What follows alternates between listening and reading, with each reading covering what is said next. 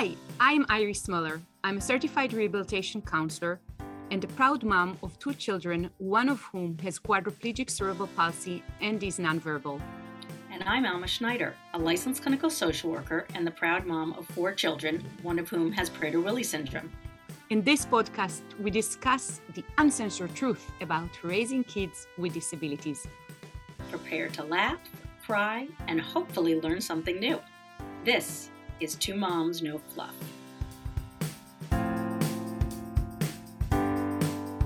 Hello, everyone, and welcome to 2 Moms, No Fluff. If you have never been here before, welcome. If you have been here before, welcome. We are very happy to have you.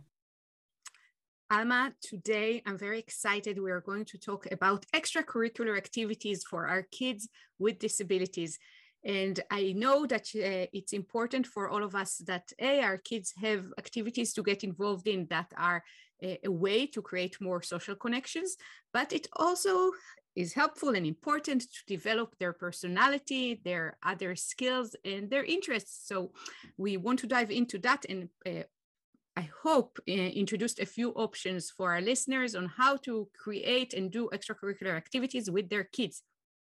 You forgot one important part of this. Which is? That for the parents to not go nuts being stuck at home. Yeah, and that's very smart. I did not mention that, but that's a good point. Yes. Yes. You know, we try to be as altruistic as we can, just thinking about the children. But it's very important that we stay sane. And it's also a great way to meet other parents, which, you know, we'll be talking about. So shall I begin? Go for it, Alma. Go for it. Thank you. Some of my own thoughts about this. So this is a tough one for a lot of people. And, you know, we've talked in other episodes about people meeting other people, the importance of getting connected to other people. And as we have discussed in other episodes, some of the most important people who have helped us out with different things or help become our friends so that we have a social connection with people who have kids with disabilities is through these extracurricular activities, because you're either accompanying your child doing the activity or you're watching and waiting for your child in a waiting room or a separate room. So it's very important to have this as a part of your life for all the reasons that you, Iris, just said, but also for the parents and the connections, which also leak into the children's connection. So everything helps everything else. If you meet someone in an extracurricular activity, then you're fostering a relationship with them, which will then bring the kids into it. And it's always nice to have a parent that you're connected with who has a child with similar needs as yours, so that you can do things together and you can, you know, learn from each other and participate in activities together, because it's, you know, for a lot of people, the more the merrier. So the first thing that I'd like to talk about is, you know, and again, we've talked about, this is a little overlap with other episodes that we've done, but how to find the extracurricular activities. We've done an episode on, you know, finding services, but finding out about extracurricular activities can be just as hard for some people. So it's really vital that we look at magazines, local newspapers and magazines and online papers to see what's available for kids with special needs. And as with everything else, I think it's really important, I think Iris will attest to this, that it's really important to talk to other parents about activities that their kids are involved with. You agree with that, Iris? Yeah, I agree with that. And I actually wanted to take a step back from actually finding the places or the activities. I wanted to mention that with our kids with disabilities, we have the choice. We can choose whether our child can participate in an activity that wasn't designated or designed specifically for kids with disabilities, and make a choice whether we want to, let's say, register our child to a chess club that is for the general population or not, and also choose, let's say, adapted swimming for that same child. So as you're considering your child's interests and the ways in which you want to support their fun time in extracurricular activity, just bear in mind that some activities that weren't specifically designed for kids with special needs can be very easily adapted and very easily become inclusive if you just have a small conversation with the person who's running the program. Back to you, Alma. Yes, And you're reminding me of how, and this was something you were involved with us, Iris, that in our town we had someone from the art museum who came to our parenting group to talk about how to make the art programs at the art museum, the local art museum, more accessible. And we gave our input. So we can always let people know who are running programs in our towns a way to make, we can give our input to show them and to describe how their programs could be accessible to our children. One example was a painting class, an art class at the museum, and Iris talked about, what was it that you talked about having, that your daughter uses a stylus in her mouth to paint because she can't use her hands, right? And there was something else about like a seat or something, or a table that lifts up to help her. Yeah, we were talking about how to make kind of equipment modified or more adapted for different users. But I have to say that art classes are one of the activities that in the earlier years, my daughter really enjoyed participating in. And we were lucky because in that specific Montclair Art Museum that you mentioned, we had the pleasure to participate in activities that were meant for children who were homeschooled, and in activities that were meant for the general kids population, but art classes in the afternoon that my daughter attended with, again, typical children, but with some accommodations for her, and usually accompanied by two adults. For my daughter to participate, I needed to be there in addition to her aid to make it feasible for her to attend. Yeah, yeah. And so there's a way to, it's a matter of kind of working with the system, and you have to be willing and able to work with the system. And as we've said in many other episodes, if you can't do that kind of advocacy, get someone else to do it. Maybe it's too much for you to do, but ask someone else in your life to do it, whether it's a group of an organized group who advocates for people with disabilities, or a friend or a grandparent. So there's a way to do it, even if you feel overwhelmed. You know what, Alma, now that you're saying this, I now remember that I kind of came into this activity and to become, I guess, more involved with the museum because as a homeschooling family, when we just moved to New Jersey, we started going with the homeschoolers, and then I learned about other activities there. And the only time that I actually started maybe some activism in the museum and giving them my input is that they actually came to your group and they asked the parents, how can the Montclair Art Museum become more accessible to your families? And then I'm like, okay, let me tell you, I am there twice a week, and here is my story. But sometimes it's something that happens from the other direction. The facility, the organization, the club, whatever it is, would want to ask you how they can work with you and your family, and that's like, I think, the best scenario. But I don't think that we as a family never shied away from including our daughter from art classes, ballet classes, and even a judo class, which is quite extraordinary considering that our daughter is quadriplegic and judo is very physically active. But we try to include her in any activity that was around that sounded interesting for her, that she was able and willing to try. Because if your child is not interested and willing to try, then save yourself the effort. That's all I want to say. So I'm reminded of so many things that we discussed in the, learning about all sorts of things from other families, and why it's so important to be a part of a disability community so that you can learn from them.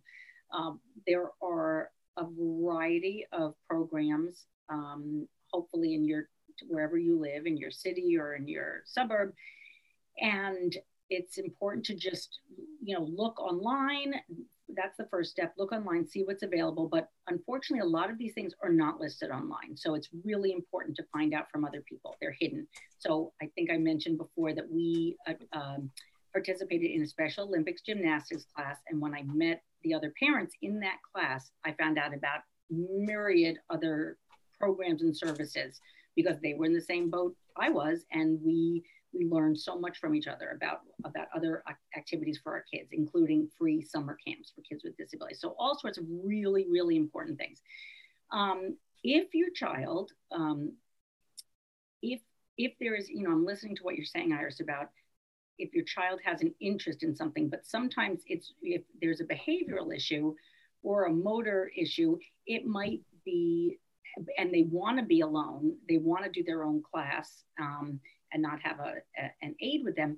Something that you might want to consider are classes that you can do alongside them. So it's not like you're helping them, you're actually participating in the class. And I bring that up because it's very fresh in my mind, because tonight I'm doing one of those classes. So get ready, hold on to your seats, because I'm about to tell you that my son and I are taking part in a tap dancing class. And it's not because of my son, it's because of me. I wanted to take tap dancing. I've wanted to study it my whole life. And I saw that it was available to adults and teens.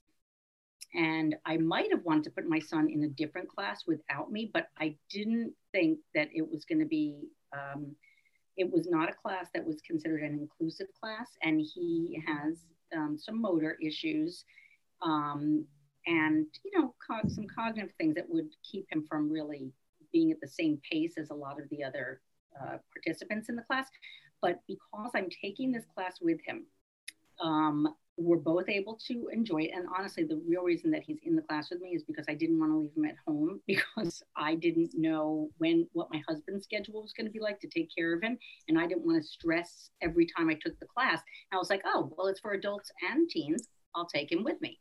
So that comes with its own list of challenges doing the class with him, because I tend to, when he's talking out of turn, I will kind of step in.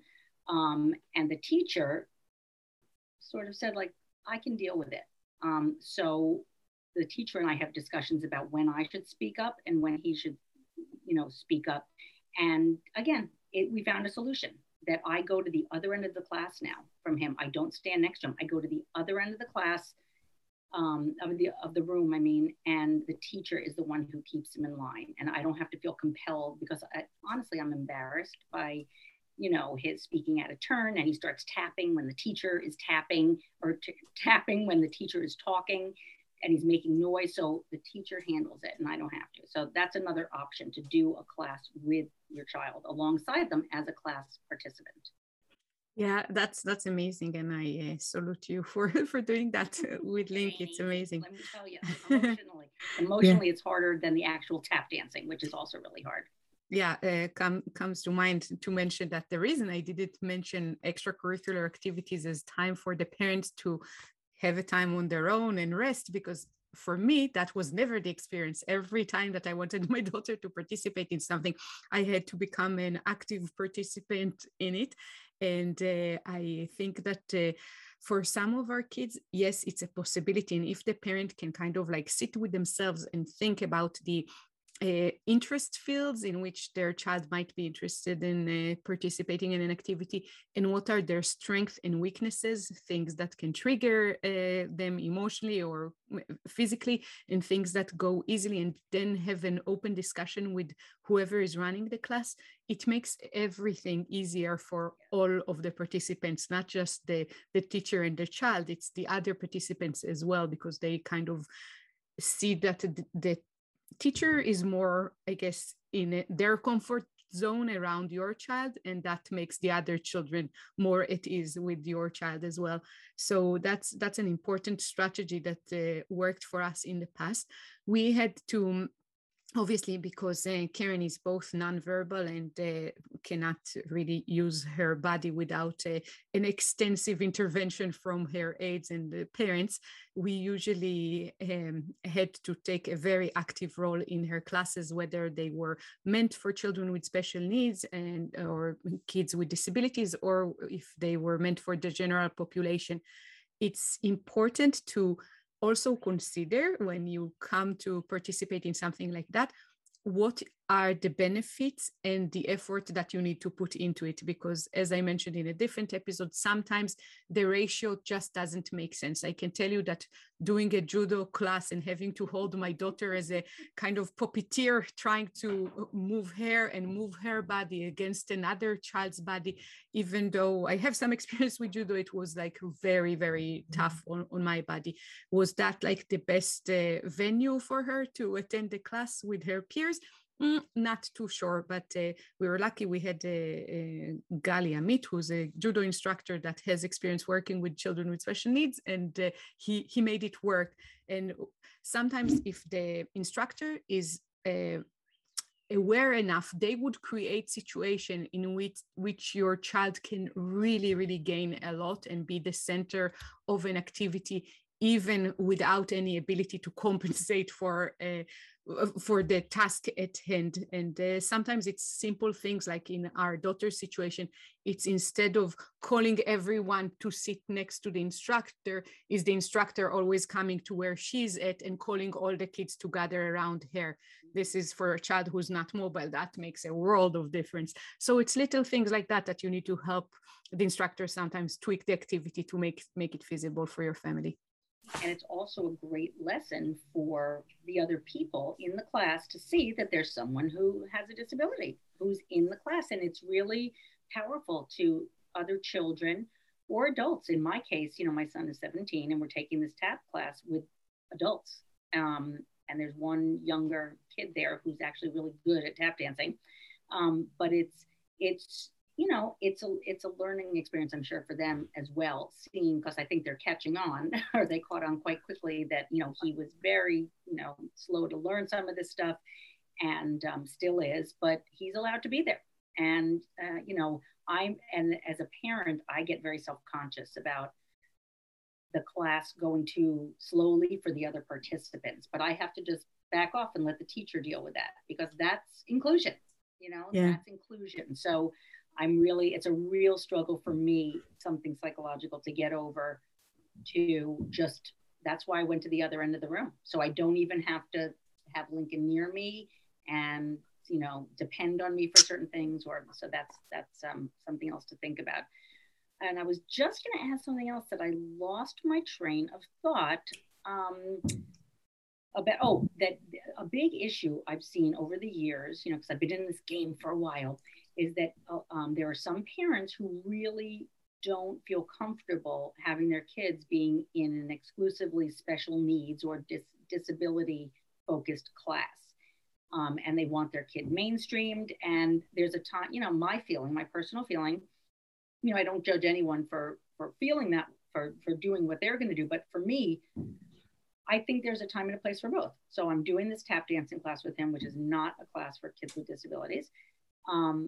But I also have him in a baseball program and a soccer program that are pretty much exclusively for kids with disabilities. And he loves it. So it's not like he's embarrassed and I'm forcing him to go. He enjoys it. He likes being with the other kids. It's social for him. And, that's why a lot of people are not that into Special Olympics, because they feel like it is, there should be inclusion in kids programs. I feel a little, I'm more open about having him participate in all different sorts of things. So he has definitely been in regular, typical kid classes where we have to have someone there or someone who's not there, as long as the teacher can handle it. And that one example of that was a yoga class he took, where it ended up being a lot of kids with disabilities because they were a little bit older. And typically in junior high school, middle school, kids will be doing their own thing and they won't be taking a yoga class. So it ended up being a lot of kids with disabilities, but they weren't all kids with disabilities. And the teacher was able to handle all the kids with their differences. So, it's like anything else where it depends on the teacher. It depends on the activity that the kid's doing, their interest level in it. So all of these are factors in choosing extracurricular activities. And as you said, Iris, the idea of how much work is this going to be? Is this worth it? And I'm reminded again of you talking about parking, that the class might be great, the teacher might be great, but if the parking for someone who has to use a wheelchair is impossible, or there's snow all the time. I remember you talking about how there was snow all the time in a parking lot and you couldn't park there in the winter, and it took you half an hour to get out of there. That's not worth it necessarily to do the class. And that's where maybe some advocacy needs to happen to tell the organization to clean up the snow, or you just don't do it. Yeah, and definitely I am all for inclusion, but I have to say that some of those classes that are tailored specifically for kids with disabilities are a God-sent gift, because can you imagine any other scenario where Karen with quadriplegic cerebral palsy could dance with dancers from the New York City Ballet? Unless it was an adapted class that was meant specifically for kids with CP. So that's something that sometimes there are bigger, better opportunities in classes and places that tailor their activities specifically for, kids with disabilities. I spoke in a different episode about how hard it is when you go to an activity like that and you find out that your child is the one with the most severe disability and can't really attend, because even the class that was meant for kids with disabilities wasn't thinking that far, in terms of the scale of ability or lack thereof. And that has been an interesting journey sometimes when you're in a place that was meant to assist, but they are not well equipped.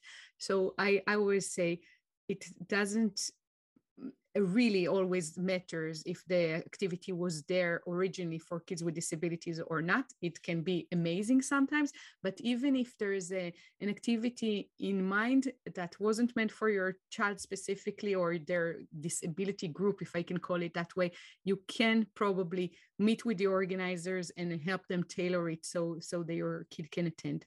That being said, I wanted to mention another possibility, and this is something I've been through a lot with my kids. So I guess a part of being unschoolers is that you don't belong to any organized activity, facility, school, whatever it is, and you kind of have to create the activities for your children according to their interests, or I guess passions, and help them kind of realize it with other children or other people that have the same interest.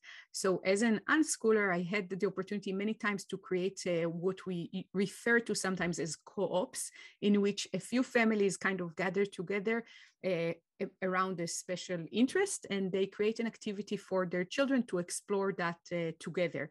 So for example, my son used to do carpentry with other boys that wanted the same activity, and they would build their own weapons.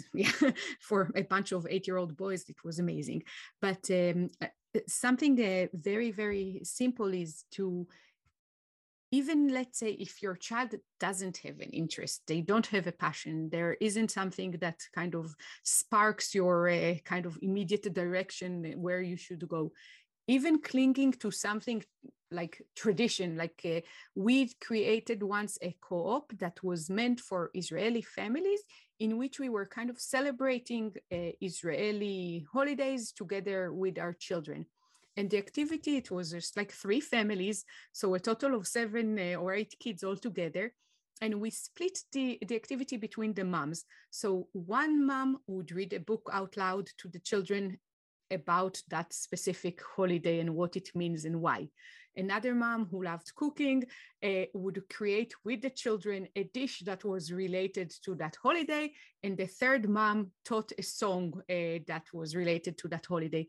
So there wasn't anything like, I don't know, impressive about the activity, but still it was 2 hours that the kids were gathered together around a topic that was in a way relevant to all of them just by virtue of being Israelis. And we did an activity in a different language around that topic.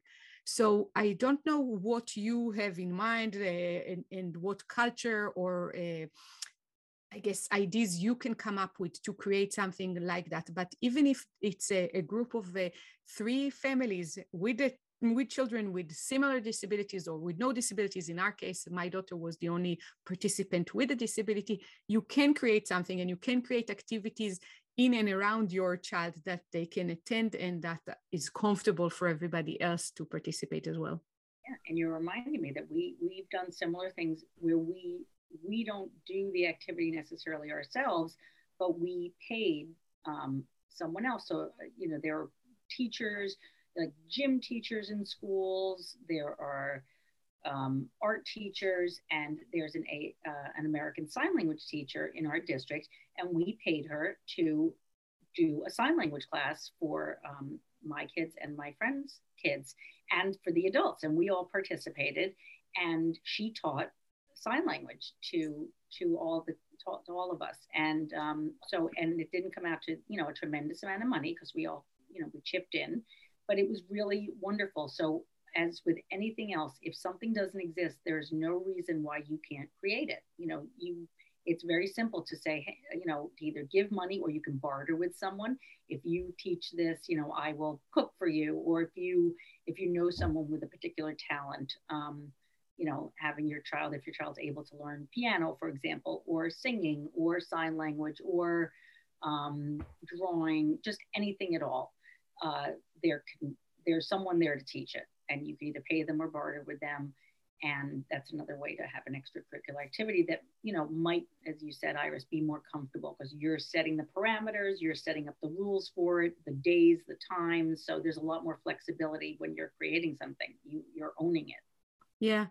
And I want to say something about accommodations and about how to include kids that have more complex disabilities in some of those activities, because one might listen and say, well, my child can't move. They can't even, let's say, paint with a stylus or a brush in their mouth. Like, how do I even get them involved with the arts? So given like with Karen, our daughter, obviously she is having a really hard time playing an instrument. There is a way that she can play on a piano with a helmet, with a stick that kind of comes out of her forehead, and she kind of can follow some simple how to say notes and create a song like that. However, it's very hard for her with her movement to follow a rhythm because it's so hard to coordinate and control her muscles. So for example, she cannot, let's say, play an instrument. However, she can enjoy a music appreciation class with everybody else and have the same level of learning and joy as everyone else. So it's maybe not playing an instrument, but it's still around that space that she loves and enjoys so much. Yeah, so this is something to think about. You need to kind of think in a more kind of broad concept about the things that they enjoy and how they can participate, and then find, of course, the right venue. And that brings us back to what Alma, you mentioned earlier on. I do have an example, like for arts classes that can work for children that have very, very limited ability to participate. So there is an artist in Israel, which we attended a couple of his workshops here in the States. His name is Hanoch Piven, and he creates art that uses symbols. So he basically creates portraits of different famous figures just by using glued on symbols to, let's say, use a ketchup bottle as the nose and a car as the mouth, etc. So that technique really opened my mind to how we can help kids participate in the arts without really having a physical ability.